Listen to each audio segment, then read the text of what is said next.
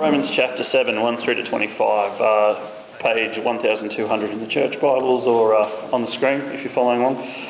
It is all of chapter 7, and let's listen out for the questions that Paul puts to the Romans and to us. Or do you not know, brothers, not know, brothers, for I am speaking to those who know the law that is binding my person only as long as he lives. For a married woman is bound by the law to her husband while he lives, but if her husband dies, she is released from the law of marriage. Accordingly, she will be called an adulteress if she lives with another man while her husband is alive. But if her husband dies, she is free from the law, and if she marries another man, she is not an adulteress. Likewise, my brothers, you also have died to the law through the body of Christ, so that you may belong to another, to him who has been raised from the dead, in order that we may bear fruit for God.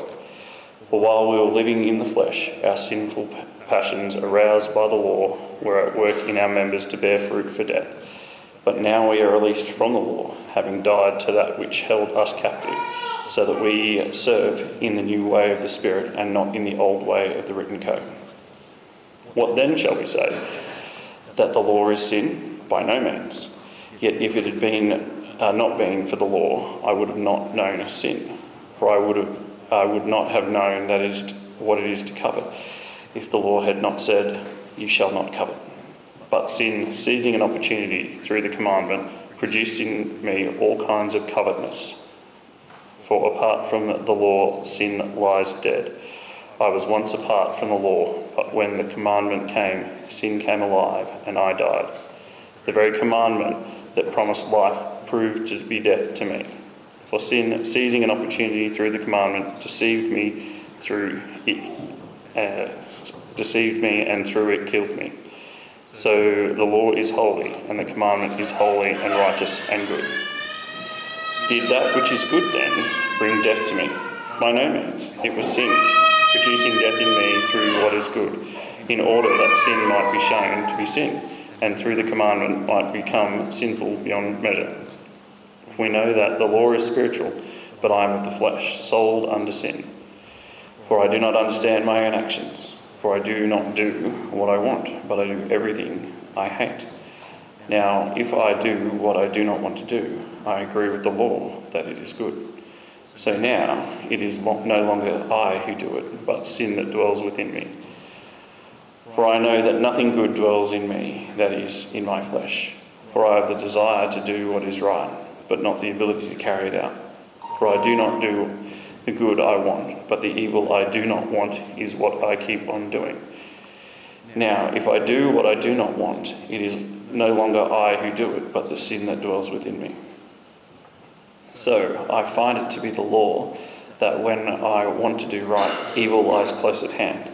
For I delight in the law of God in my inner being, but I see my members, another law waging war against the law of my mind and making me captive to the law of sin that dwells in my members. Wretched man that I am, who will deliver me from this body of death? Thanks be to God through Jesus Christ our Lord. So then I myself serve the law of God with my mind, but with my flesh I serve the law of sin.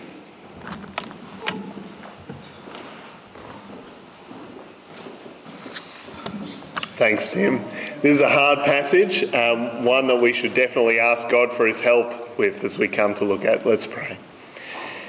Heavenly Father, we thank you for your word. We ask that you would help us to understand it now as we come to it together. And Lord, that you would work through it to point us to the Lord Jesus and to grow us to be more like him. In his name we pray. Amen. I want to ask you, why don't New Year's resolutions produce real, lasting change? You've probably found this yourself. According to surveys, about 72% of the Australian population made a New Year's resolution in 2022. But research shows that at least 80% of those won't follow through. In fact, most resolutions are broken by January 12th. New Year's resolutions are not a good way to produce real, lasting change. But why not? Is it because we're not disciplined enough? We need to try harder? Is it because we set goals that are too big and we, try and make too much change in one go? Maybe those things contribute, but I actually think it boils down to a much deeper reason. Rules and laws can't bring about lasting change. In fact, they work against it. Imagine my New Year's resolution is to eat less chocolate. I won't eat chocolate during the week. And so each morning I remind myself of the goal. Don't eat chocolate today, Josh. Don't eat chocolate. But that just means I start every day thinking about chocolate, reminding myself of the thing that I want, but I'm not letting myself have. I'm setting myself up for failure from this first moment of the day. Rules and laws can't bring about real, lasting heart change. They actually work against it. That's not just the case for New Year's resolutions. It's actually true for God's law too. That's what Paul wants us to see here in Romans 7. God's law is good, but it's not enough to change us to be more like Jesus. In Romans so far, we've seen God's extravagant, generous grace, freely given to sinners like you and I. Forgiveness, mercy and grace, it means we can have peace with God.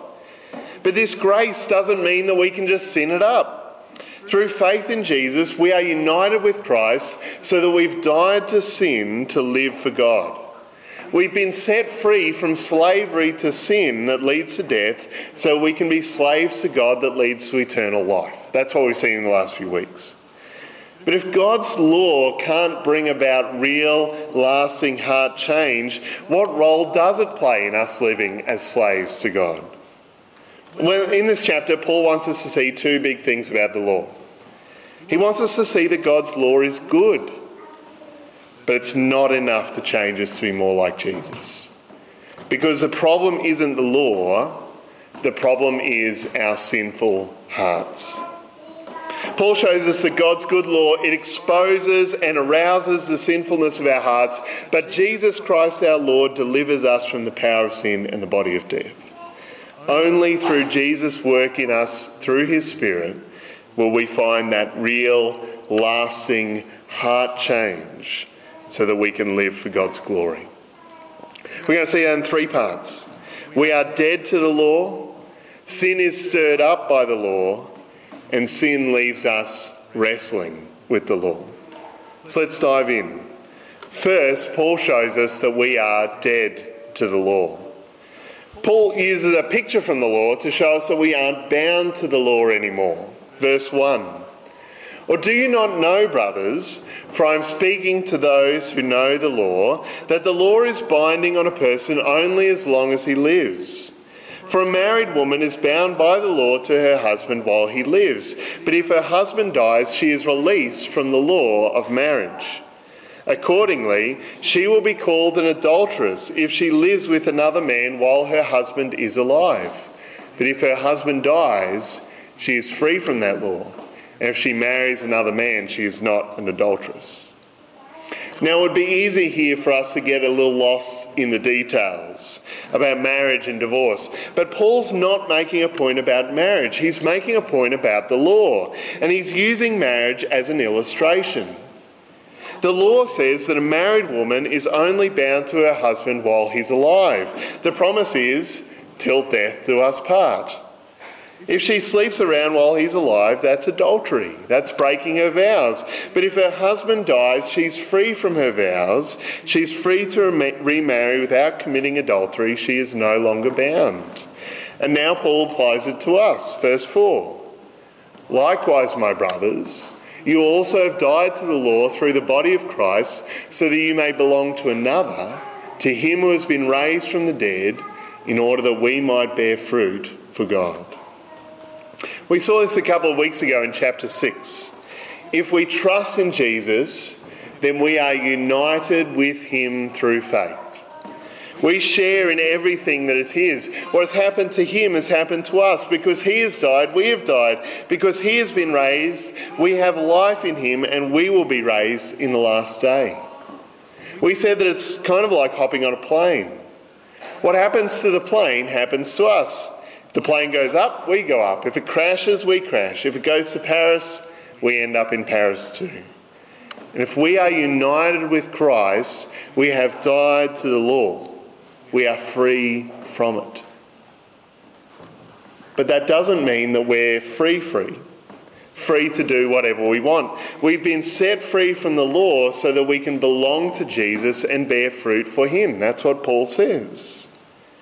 The word belong here is the same word used for marriage in verse 4. We've died to our marriage to the law so that we can live as those who are married to Christ, who've been made one with him.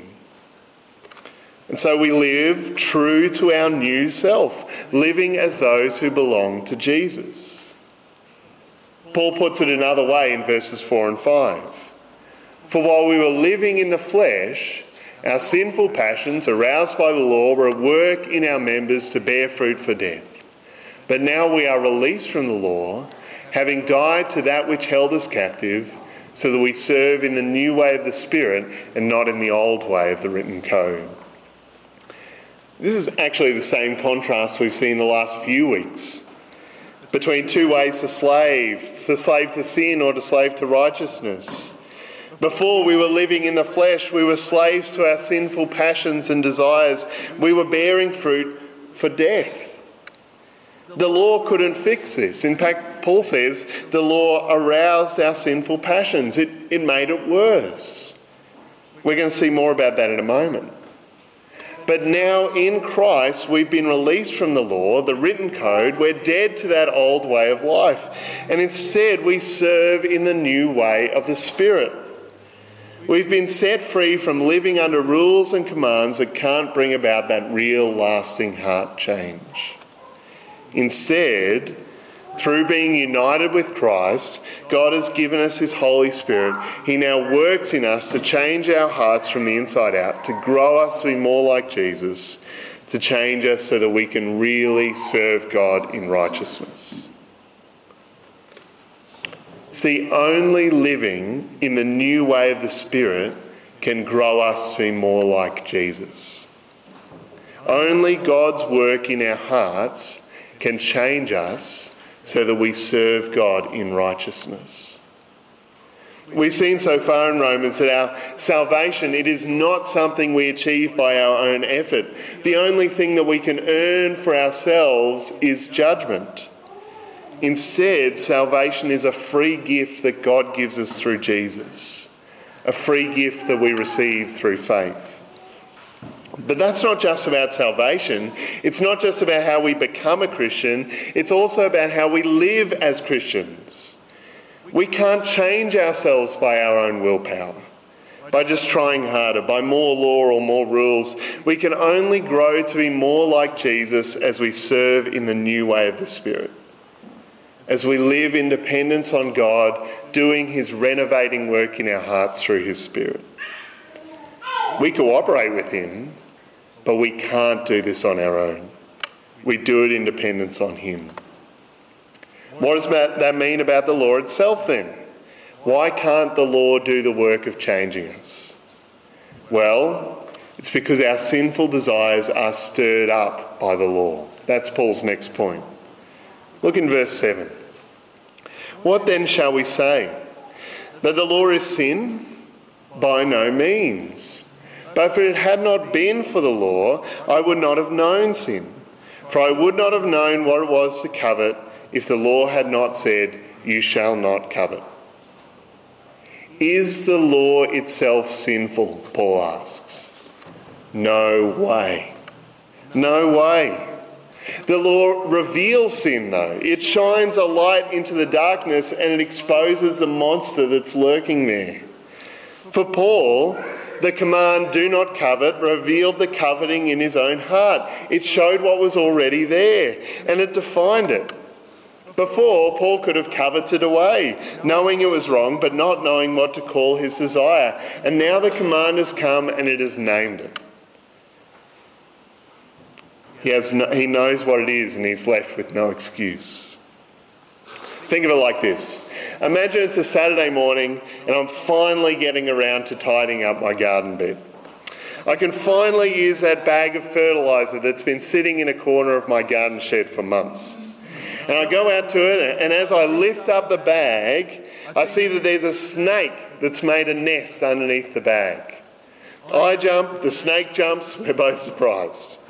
By lifting up the bag, I have not caused the snake to appear in my shed. I've just revealed the snake that was already there under the bag. The problem was already there, but now it's exposed. And that's what the law does. It exposes the problem of sin in our hearts. But the law can't fix it. It's like an X-ray that can show up your broken leg, but it can't heal it. The law shows us our problem. It reveals the snake, but it can't fix it. But something else happens when I lift up that bag, doesn't it? See, the snake isn't just exposed, it's stirred up. Either to bite me or to run away. It is stirred into action. And the law does that to sin too, verse 8. But sin, seizing an opportunity through the commandment, produced in me all kinds of covetousness. For apart from the law, sin lies dead. See, like that snake, the law stirs up sin in our hearts. Rather than change us to be more like Jesus, it actually arouses more sin. My mate Dave, who's part of our preaching group, was at Bunnings during stocktake when he noticed this sign on a pile of pallets. It says, "Do not count." While he's looking at it, another lady comes over and asks what he's looking at. And when he points at the sign, she says, "I really want to count them now, don't you?" And that's right, isn't it? Does it make you want to count them maybe? That's right, isn't it? The sign isn't for us. It's for those who are doing stocktake. And without the sign, we wouldn't even care to count how many there were. It wouldn't even occur to us. But as soon as the sign says, "Do not count," that is all we can think about. It is all we want to do. Like my signs to the kids, "Don't look at the toy." See, the law stirs up sin. It stirs up that part of our heart that wants to rule ourselves. The part that doesn't want anyone to tell us what to do. The part of our hearts that wants to be God. That's what happened for Adam in the garden, wasn't it? By choosing to disobey God's command and eat from the tree, he was acting out of a desire to be like God. Our sinful hearts use the law against us. In rebellion against God, sin turns the command, "Do not covet," into all kinds of covetousness. The law only stirs sin into action. And the result of that is death. Verse 9. "I was once alive apart from the law, but when the commandment came, sin came alive and I died. The very commandment that promised life proved to be death to me.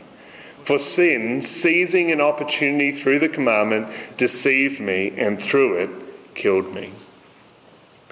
See, when Paul says that he was alive apart from the law, he doesn't mean that he was without sin.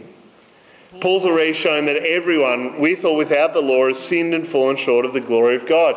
But it seemed to him like he was alive because he hadn't seen the problem that was already there deep in his heart, just like I hadn't seen the snake yet, but it was still there.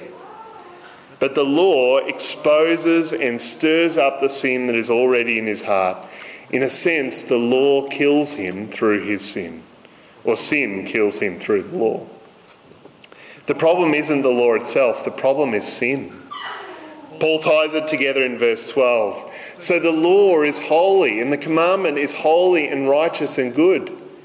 Did that which is good then bring death to me? By no means. It was sin, producing death in me through what is good, in order that sin might be shown to be sin, and through the commandment might become sinful beyond measure." The law is good. It's holy and righteous. God himself is the one who gave it. It reveals who he is and what he's like. But it is not enough to change us. It can't deal with the sin in our hearts to produce lasting change. It can only expose the full depth of sin in our hearts and stir it up so that we sin all the more. That is why we need to serve in the new way of the Spirit. So far, Paul's been talking in the past tense. He's been looking back to the way that the law reveals our sin while we're still slaves to sin. But what about now? What about now that we are in Christ? Well, the truth is that now, even though we've been set free from slavery to sin, sin in our lives means that we are still wrestling with the law. That's Paul's third point. You can see the wrestle in verse 14. For we know that the law is spiritual, but I am of the flesh, sold under sin. Now, these next verses are some of the hardest verses to interpret in the whole Bible. I don't say that lightly. Paul switches from the past tense to talk about himself in the present tense. But is Paul talking about himself before or after he became a Christian? Well, one view is that Paul's talking about himself now as he lives his Christian life. But that raises some questions. How can Paul say that he is sold under sin? He's just said in chapter 6 that we are no longer slaves to sin but slaves to God. And what he describes here, it sounds a lot like a life of total defeat by sin. It sounds like he wants to do what is right, but he can't. How does that fit with him commanding us to consider ourselves dead to sin and alive to God? Remember, to go zero tolerance against sin and to offer ourselves to God. How does this fit? The other view is that Paul is using dramatic language to talk about his life from before he became a Christian. He's talking about living as a Jew who loved God's law but was powerless to keep it. But to me, that doesn't quite fit either. Paul clearly moves from the past tense, before, to the present tense, what he is now. He talks about truly delighting in God's law in his heart. But we saw in chapter 2 that without faith, no one seeks God or fears God. And he talks about a struggle against sin that isn't the case for unbelievers, a struggle against sin that only happens through the work of the Holy Spirit in our lives. So which one is it? Well, to me, the arguments are so nearly even that it's hard to choose. I wrestled with that this week. I think that Paul is probably talking about his Christian experience here. He's not talking about his Christian experience without the Holy Spirit. Only the Holy Spirit can change our hearts so that we actually wrestle with sin and desire to do what is good. But he is talking with the Holy Spirit out of focus. He's focusing on what he can do in his own ability with his own resources in himself. But actually, I want to say, whichever way that we go between those two options, I think Paul's big point is still the same. He is still showing us that the law itself is good, but it's not enough to change us to be more like Jesus. It's not enough because of the sinful desires that are still at work in us until Jesus returns. It's those sinful desires in the flesh that Paul's talking about here in verse 14. He says that the law itself is spiritual, it's good, it's something given by God, but Paul says he is still of the flesh. He is still fleshly, still in this physical body affected by sin, still struggling with the desires of sin. It's not that Paul himself is sold under sin. Sold under sin describes his flesh. It's his lingering sinful desires that are under the power of sin. And that means that the Christian life continues to be a struggle against sin, a struggle that the law can't fix. Verse 15. For I do not understand my own actions. For I do not do what I want, but I do the very thing I hate. Now if I do what I do not want, I agree with the law that it is good. Now it is no longer I who do it, but sin that dwells in me. I don't think Paul is saying that he never ever does what is right. That wouldn't make sense with the last few chapters, with what he's calling us to as believers. But he is describing the struggle of sin within him. He desires to do what is right, to obey God, to keep God's commands. That very desire and struggle is evidence that the God's law really is good.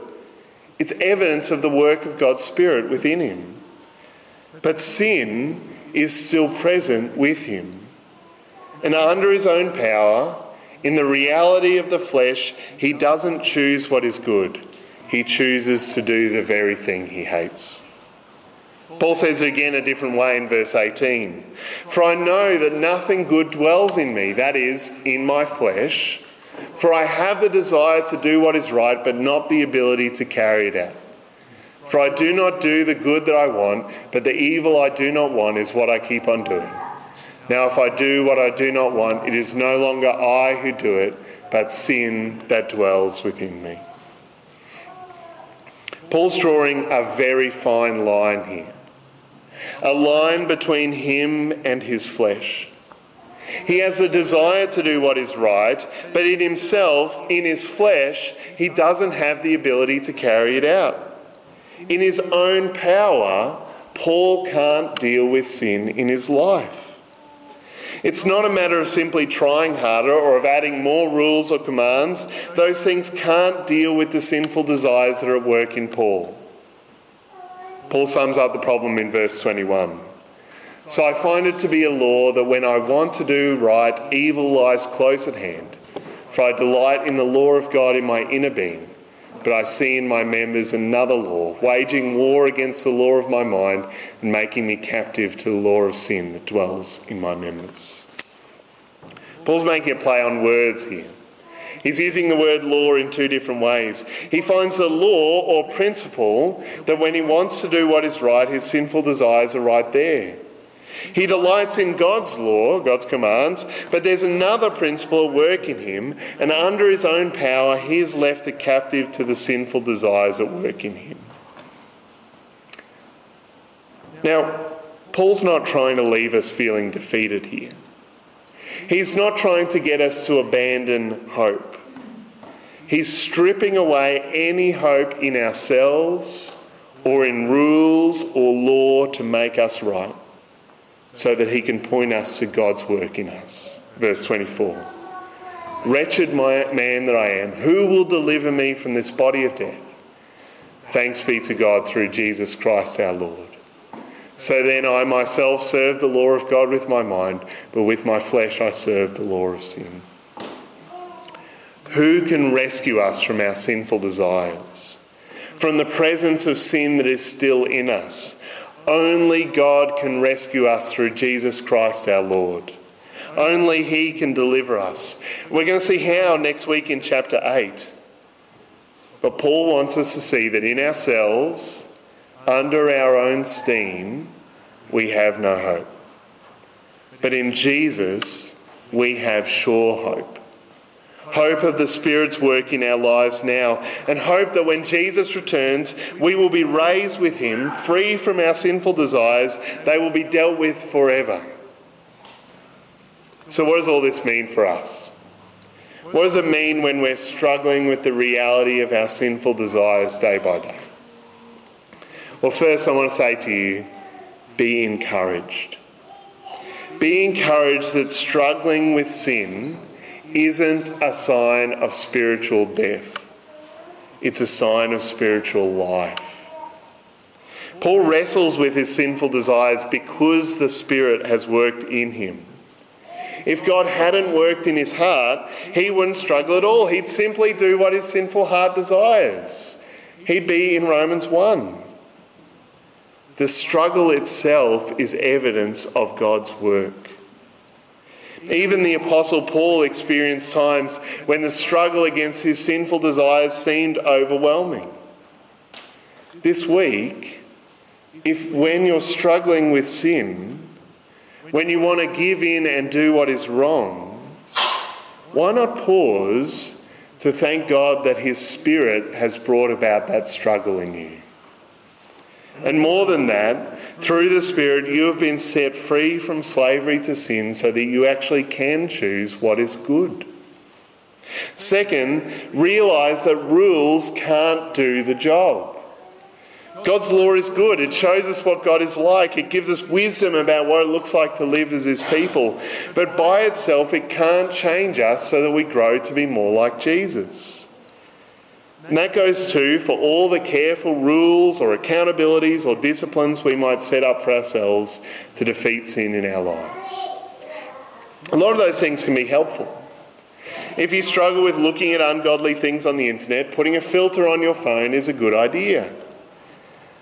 But by itself, under your own effort, it cannot do the job of bringing about real, lasting heart change so that you grow to be more like Jesus. It can't change you so that you desire to serve God more than you desire sin. Only Jesus can do that for us through his Spirit. So third, see your desperate need for Jesus. If we can't do this on our own, all we're left with is to run to Jesus. To run to him to find grace to help us. To cry out for the work of his Spirit in our hearts, changing us from the inside out. That is our right response to sin.